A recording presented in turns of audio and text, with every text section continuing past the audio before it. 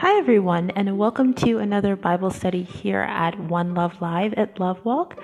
And I am your host, Leila Winston. I hope you are doing well. I pray that God is blessing in your life, that you're learning more about your purpose, and that you're taking steps toward fulfilling that purpose, your dual purpose. And also practically applying the Word of God in your life so that you can live a fulfilling and abundant life. And so today we're going to have a very interesting conversation, I think, about some of the things that we have been in the past when we talk about what believers are capable of doing.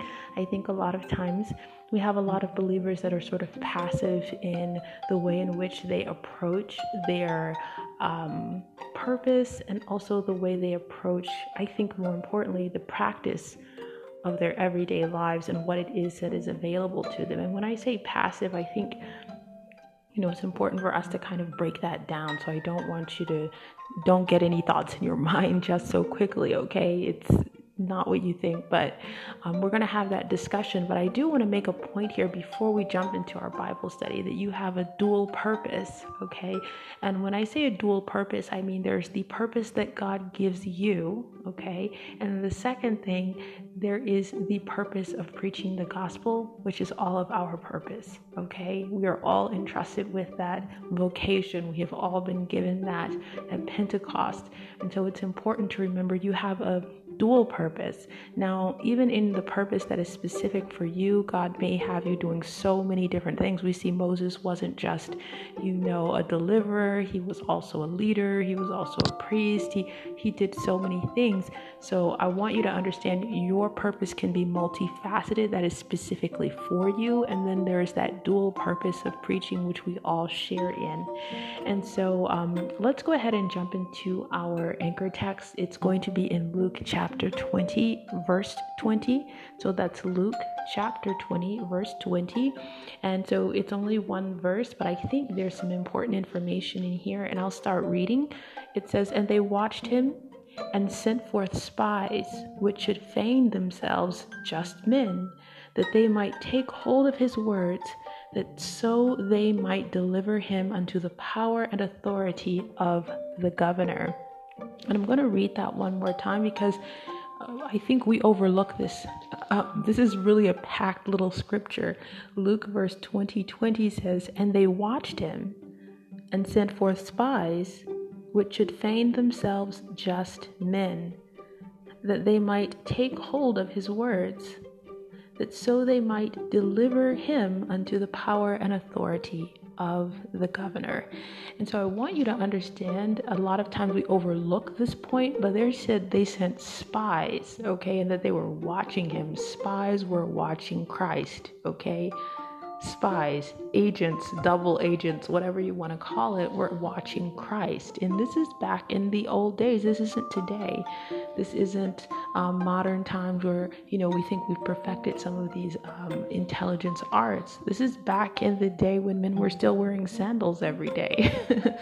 But I want you to understand, and Christ, he wasn't here. He didn't come on the scene, saying, "I'm going to take over the world," and, all this kind of thing. But he was speaking some things that was enough to make specific people, uncomfortable.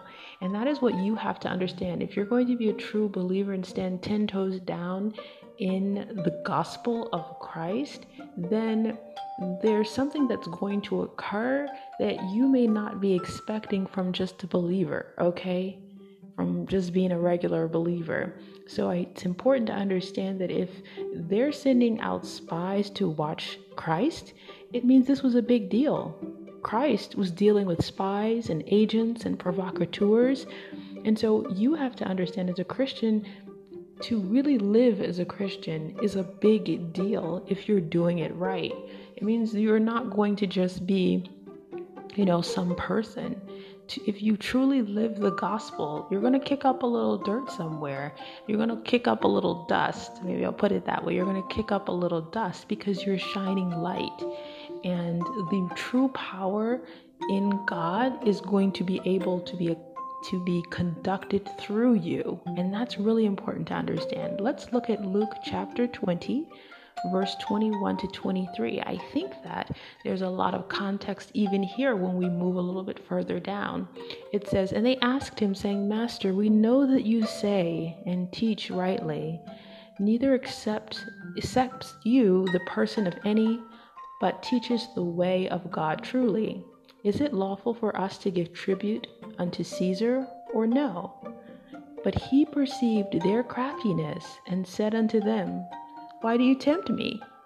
See, it's important to understand that they sent these spies, they sent these agents, they sent these double agents who pretended to just be regular citizens, regular people. They sent them so that they could catch him in something.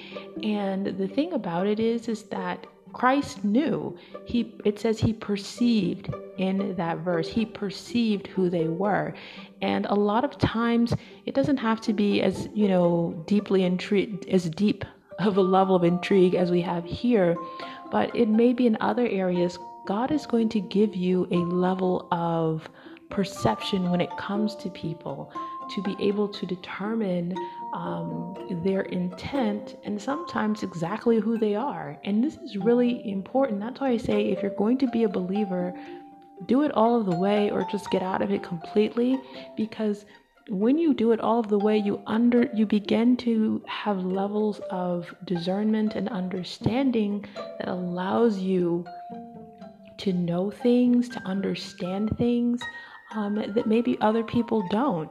And just like we were having discussions about the clamorous woman, there's actually a Bible study here called A Clamorous Woman. I'm going to link it in the description, and I hope you'll check it out.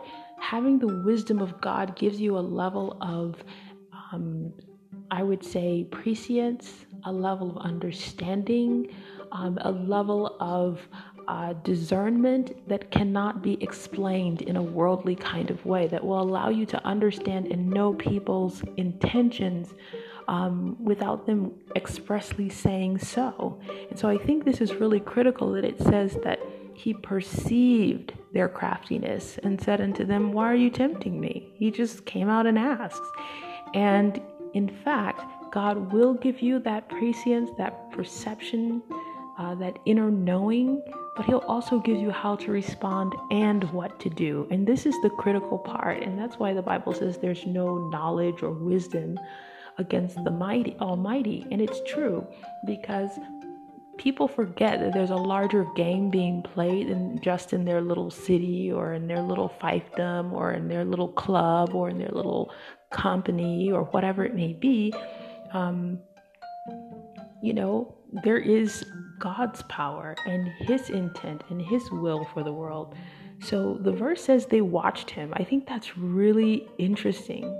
And think about the intrigue that men create when they feel their power or their influence is challenged. And I think this is something we have to remember. Little did they know that the power of God was at play, and he would move them to undermine their own interests. And that's really how that works. A lot of people don't understand that.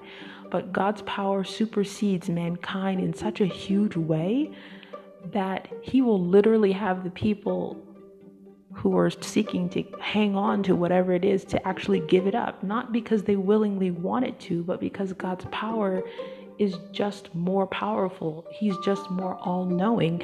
So there's no way to think against him or to come against him. And so I want you to note that that Christ and his work of healing people, of doing miracles, of preaching the pure word of God, this was gaining the notice of those people in power in his day. Okay. So I want you to note that it was not Caesar that was spying, okay? It was not Caesar, because they asked, who should we pay tribute to, Caesar or, or God? But it was the little men who feared that they would lose their small positions, the men who knew they were not practicing God's real worship. And so even the very rich Sadducee sects were very concerned, because they actually selected the high priests, which influenced the people back in those times. So, just a quick bit of history. The Sadducees were kind of like a rich sect of, or a powerful sect of the religious order that had been created when the Babylonians came in and they started mixing up the worship, the Hebrew worship, with different other kinds of religions and practices. They came up with these guys called the Sadducees, who were the richest priests, as they would say, or the richest religious leaders. And these people would actually be the ones to select the high priest. Now, think about that. These people are selecting the high priest. So I want you to understand the level of influence that the Sadducee has, if they can select the high priest. And so Christ's authority and knowledge, his miracles that he demonstrated, it actually shone a light on the fact that their authority was fake and it was man-made. And I think this is really important to see, is that when Christ came on the scene, you have this sort of fake, faux Hebrew worship that's going on, that's mixed in with all of these different kinds of religions, from all of these different kinds of cultures that have come in. The Romans have brought in their polytheism. The Babylonians have come in with their ideas about about Pharisees and synagogues and rabbis, and all of these different influences have come in and sort of besieged the Hebrew practice of worship. So when Christ comes in and he's practicing the pure worship, the pure word of God, the pure law, people start getting a little bit nervous because it starts to reveal who they are, and it also reveals that they're not really operating under the power of God. And so what it's important for you to understand as a believer, what can we as believers draw from this, is that a believer truly living the gospel reveals faux or fake authority, because they come in the name of the Lord and the power of God. And the reason that happens is because the highest authority is God. So if you're coming in his power, people who are wielding fake authority, these Sadducees and Pharisees, like, these people just were not supposed to be in the temple at all. And so when you have someone come in talking about what the real word of God says, this makes people a little nervous. And I'm going to be honest, I'd be a little nervous too. If I'm perpetrating a fraud, as they say, then I'm going to be a little nervous, because you might reveal who I am. And so Satan wants you to fear men and small authority here on earth, so that you will not exercise the enormous, all-powerful authority of God in heaven. And this is why you must pray, you must supplicate, you must intercede and meditate and study God's word, because God wants to use you to do his work in the earth and show himself strong and powerful. And you can't do that afraid. Now, I'm not going to say that there aren't going to be times when you are afraid, but when God is saying do not fear, he's asking you to take control of emotions. He's asking you to take control of emotions in favor of belief, in favor of faith in him and what he can do, his power. And so if you as a believer would get to doing God's will and being obedient, that power chain reaction will start. When we do what he wants us to do, it starts things to happening, not just in, your family or your job or, your city even. What you do makes a difference. Sometimes, and for some of you out there, worldwide. And this is why God says, fear not, I am with you. I want you to look and see what 2 Chronicles chapter 16 verse 9 says. It's 2 Chronicles chapter 16 verse 9. It says, for the eyes of the Lord run to and fro throughout the whole earth, to show himself strong in the behalf of them whose heart is perfect toward him. Herein thou hast done foolishly, therefore from henceforth thou shalt have wars. Now, this verse here was part of a prophecy to a wicked king, but within it, the prophet himself revealed something about the nature of God. God is looking for people who he can show that he is strong and powerful through. across the whole earth.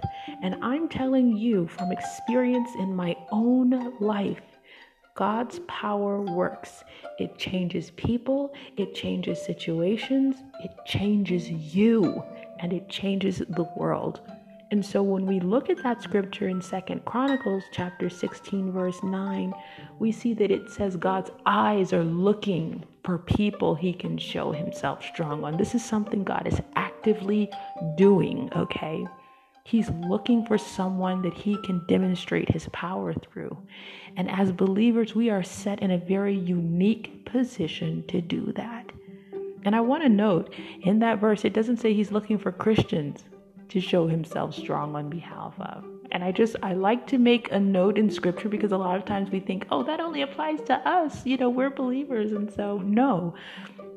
If it will show that God is strong, he will show himself strong through a drunk man. If it will show if him acting on behalf of, a stripper, if it will show that God is strong, he will do it because he is looking for whom he may show himself strong on behalf of. And it says of them whose heart is perfect toward him. So maybe not a stripper, guys, but he's looking for someone whose heart is perfect toward him. Someone who has a mature heart toward God.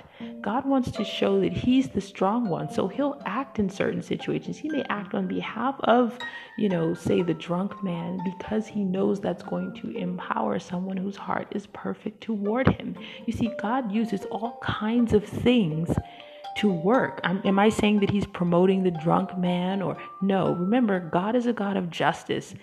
And if there is a drunk man and there is a sober man and you hit the drunk man on the head, God still doesn't like it because it is not just. I don't care how drunk that man is.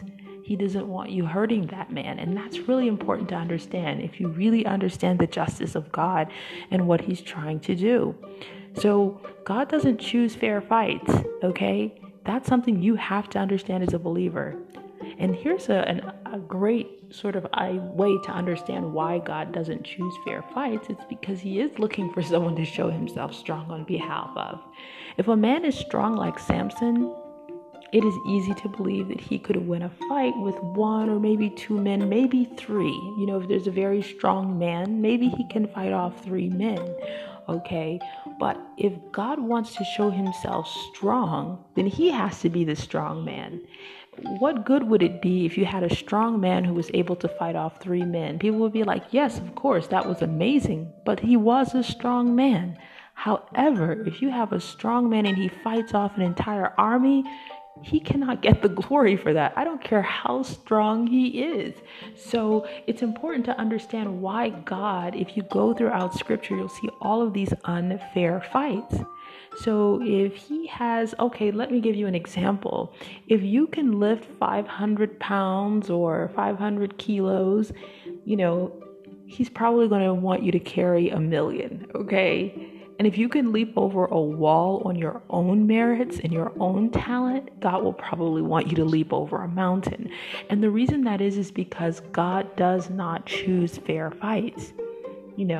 And a lot of times the people of the earth, the powerful of the earth, they try to go for the weak. They try to beat up on the weak, take away the rights and the privileges. They are unfair to people that are perceived as weak. God sees that, and there is a reason why he allows sometimes those things to happen, because he wants to be able to show himself strong on behalf of the weak, okay? So how can he show that he is the one and only power in the world? He does that through choosing these asymmetrical battles, and that is how he is able to show, you have to say, oh no, God did that, because no human could have possibly done that. That little woman could not have picked up that car off of her baby, That man, I know he was pretty strong, but he could not have fought off an entire army. It's that kind of thing that God is doing. And you can go through scripture. Actually, there's more asymmetrical battles in the Bible, I think, probably than any other religious text. I mean, you have Daniel in the lion's den, you have David and Goliath, you have Sarah and Abraham in their old age conceiving a child, you have slaves versus the most powerful empire in the entire world, okay? Egypt was the most. To this day, we can't figure out how they built their pyramids, how they were able to, have such massive amounts. There is no kingdom to this date, including the United States, which really does claim its own exceptionalism. But just if you put them pound for pound right against each other, they still can't match Egypt. There has not been a kingdom that has been able to match what Egypt was able to accomplish. And so you have to think about taking this huge, probably one of the most powerful kingdoms on the face of the planet, and taken down by slaves. Like, who does that? And that is why you believe in God, because you realize he did it. Look, go to 1 Corinthians chapter 1, verse 27. This kind of explains it. The Bible says, but God has chosen the foolish things of the world to confound the wise. And God has chosen the weak things of the world to confound the things that are mighty. Think about that. God is not going to have anyone that's going to beset him or best him or anything. He's going to have the victory. And so it tells us clearly that the Bible is using foolish things and weak things so that he can get the glory. And so it's a mistake to take small things and small people and poor people and weak people for granted, because God is there to show himself strong. Be careful for the weak things. God will use them to bring down the mighty, and he showed us that time and time again, particularly where wickedness is involved. Because see, God is not interested in just overthrowing righteous kingdoms that are treating their people well, that are supporting the poor, that are protecting the stranger and the foreigner, and seeking justice in all matters, and doing what is right, and not bribes. And no, God actually likes a strong kingdom if you're doing the right thing. He has nothing against you being strong, okay? God is not against powerful nations. He's not against powerful people or powerful anything just because they are powerful. He is against it when they forsake justice and doing what is right. That's really when you're going to, you're really going to get on God's bad side. I want you to think about it this way. God is not on your side. It's whether you're on God's side. You know what I'm saying? This isn't a situation where, you can say, well, God is on my side because I did. God is for righteousness. And if you are on the side of righteousness, then, well, you're his friend. He likes you. You guys are going places. But conversely, if you get on the side of unrighteousness and hurting people and doing bad things, well, then God is not on your side. And that is not by who you are. Well, he didn't like you because you wore this, or he didn't like you because you didn't smile at him. No, God is about righteousness. He's about justice. If you're on his side, then you're doing righteousness and justice. If you're not, then you're not on his side. And that's how it works. God isn't this private, he's not this private, God that you can just say, well, this God is going to do what I tell him to do no matter what it is I do. No, God has values. Look at what it says in Micah chapter 6, verse 8. He says, he has showed you, O man, what is good, and what does the Lord require of you but to do justly, and to love mercy, and to walk humbly with your God. That is one of my favorite verses in the entire world, because it sums up what God wants you to do, and it sums up the fact that he showed it to us pretty clearly. It's that simple. He's always on the side of the weak. He's always on the side of those that do justice, that live humbly with their God, that love mercy. And so when we look at Deuteronomy chapter 10, verse 18, I want us to look at that and notice how he really is on the side of the weak. People who can't fight back, people who are not in the majority, people who are ganged up on, people who need help. He is on their side. Why is he on their side? You remember we just read it. He's on their side so that he can show himself strong. So now let's look at what Deuteronomy chapter 10 verse 18 says. It says, he does execute the judgment of the fatherless and widow and loves the stranger or the foreigner in giving him food and raiment. So the Bible is telling us right now that he executes judgment for these people, because a lot of times people really aren't doing right by these particular groups of people. And in that time, there may be new additions in our societies today, but back in those days, the most vulnerable people were fatherless, widows or women without husbands, the stranger or the immigrant or the migrant. These were the people that were the most vulnerable.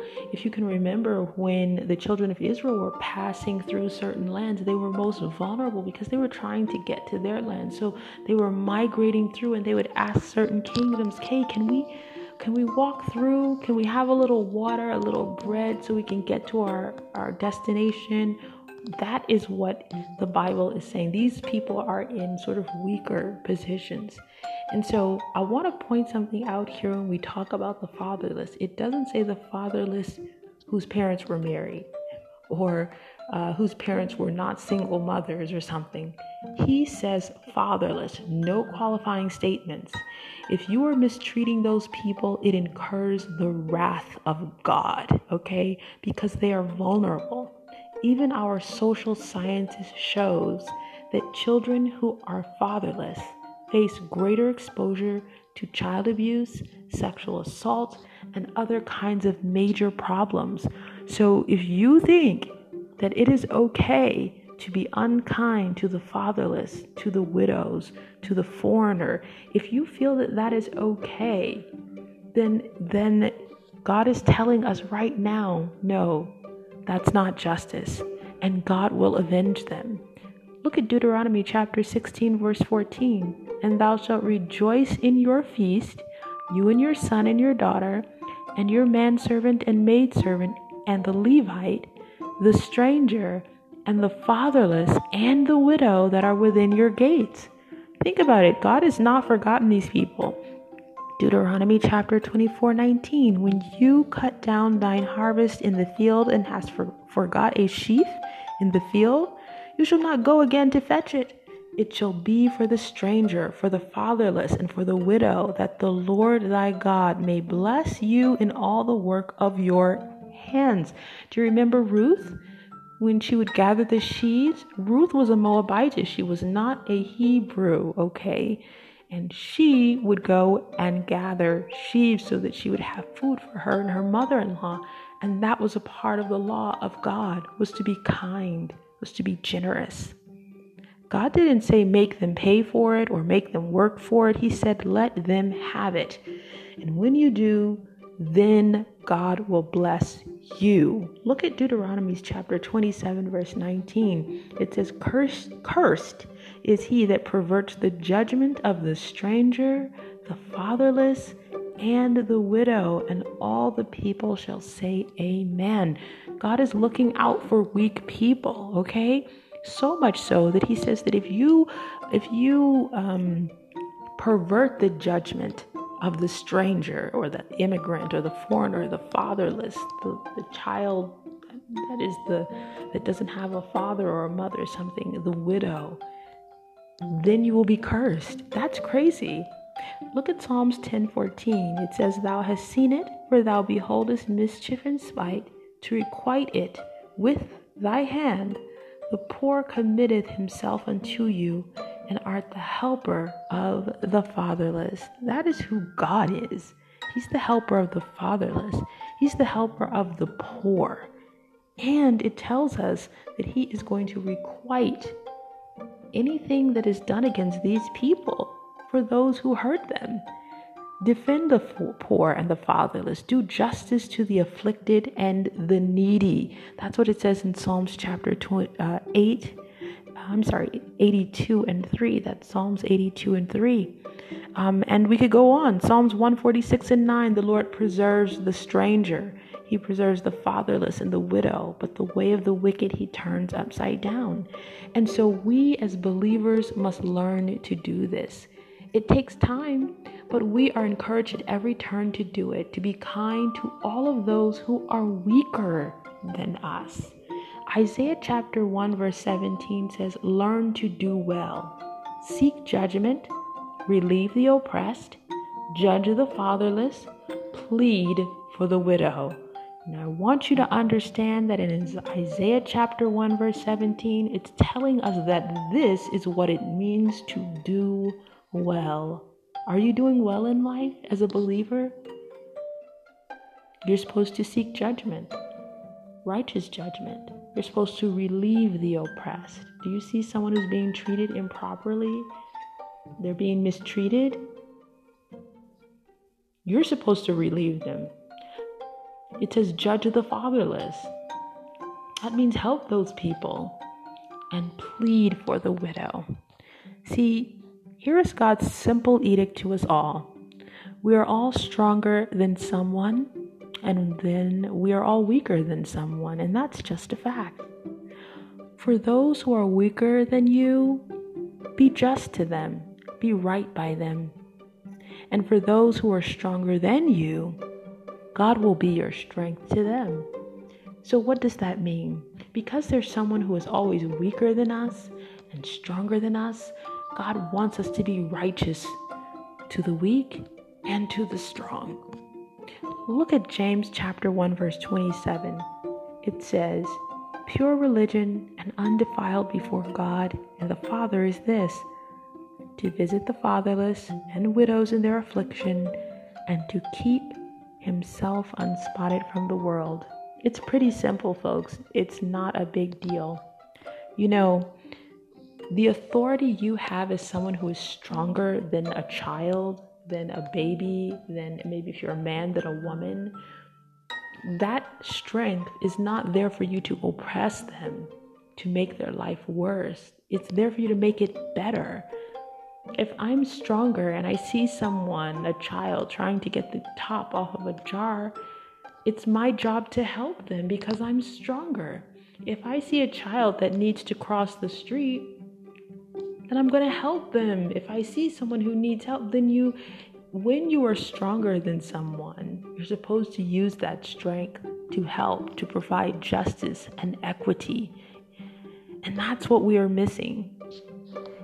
It's the real authority of God. And that's why the Sadducees in our anchor text, Luke chapter 20 were so uncomfortable around Christ, because he was using his amazing power and authority not to hurt people, oppress people, tell people what to do, make people's life miserable, do things that were unkind, have people living in crazy situations, inhumane situations. No, he made their lives better. He healed the sick. He fed the poor and hungry. He clothed the naked. Exercise the authority of God and heaven in prayer, in evangelism, in teaching, in helping, in all. There's so many ways that you can help. And so in our anchor text in Luke 20, the religious leaders were challenging the power of heaven, not the power of men. They were challenging the power of heaven with the power of men on earth. And there is no comparison for that. And I want to encourage you as a believer, start exercising the power of heaven on earth in your prayers, in your supplications, in your administering of your gifts, in your kindness, in your whatever it may be, in your power that God has given you. God has given you power so that you may help the weak, not so that you can oppress them, not that you can lord it over them, not so that you can be unfair. God wants you to be just and right. Okay? So I pray that God blesses you, and there are blessings also encapsulated in doing what is right by people, particularly those who can't help themselves, who are weaker than you, because I promise you this day, mark my words on this day, you will meet someone stronger than you. And you're going to need someone stronger than them to help you. And if you want that, I want to encourage you to keep doing what's right. Keep doing what's right in the sight of God. God bless you.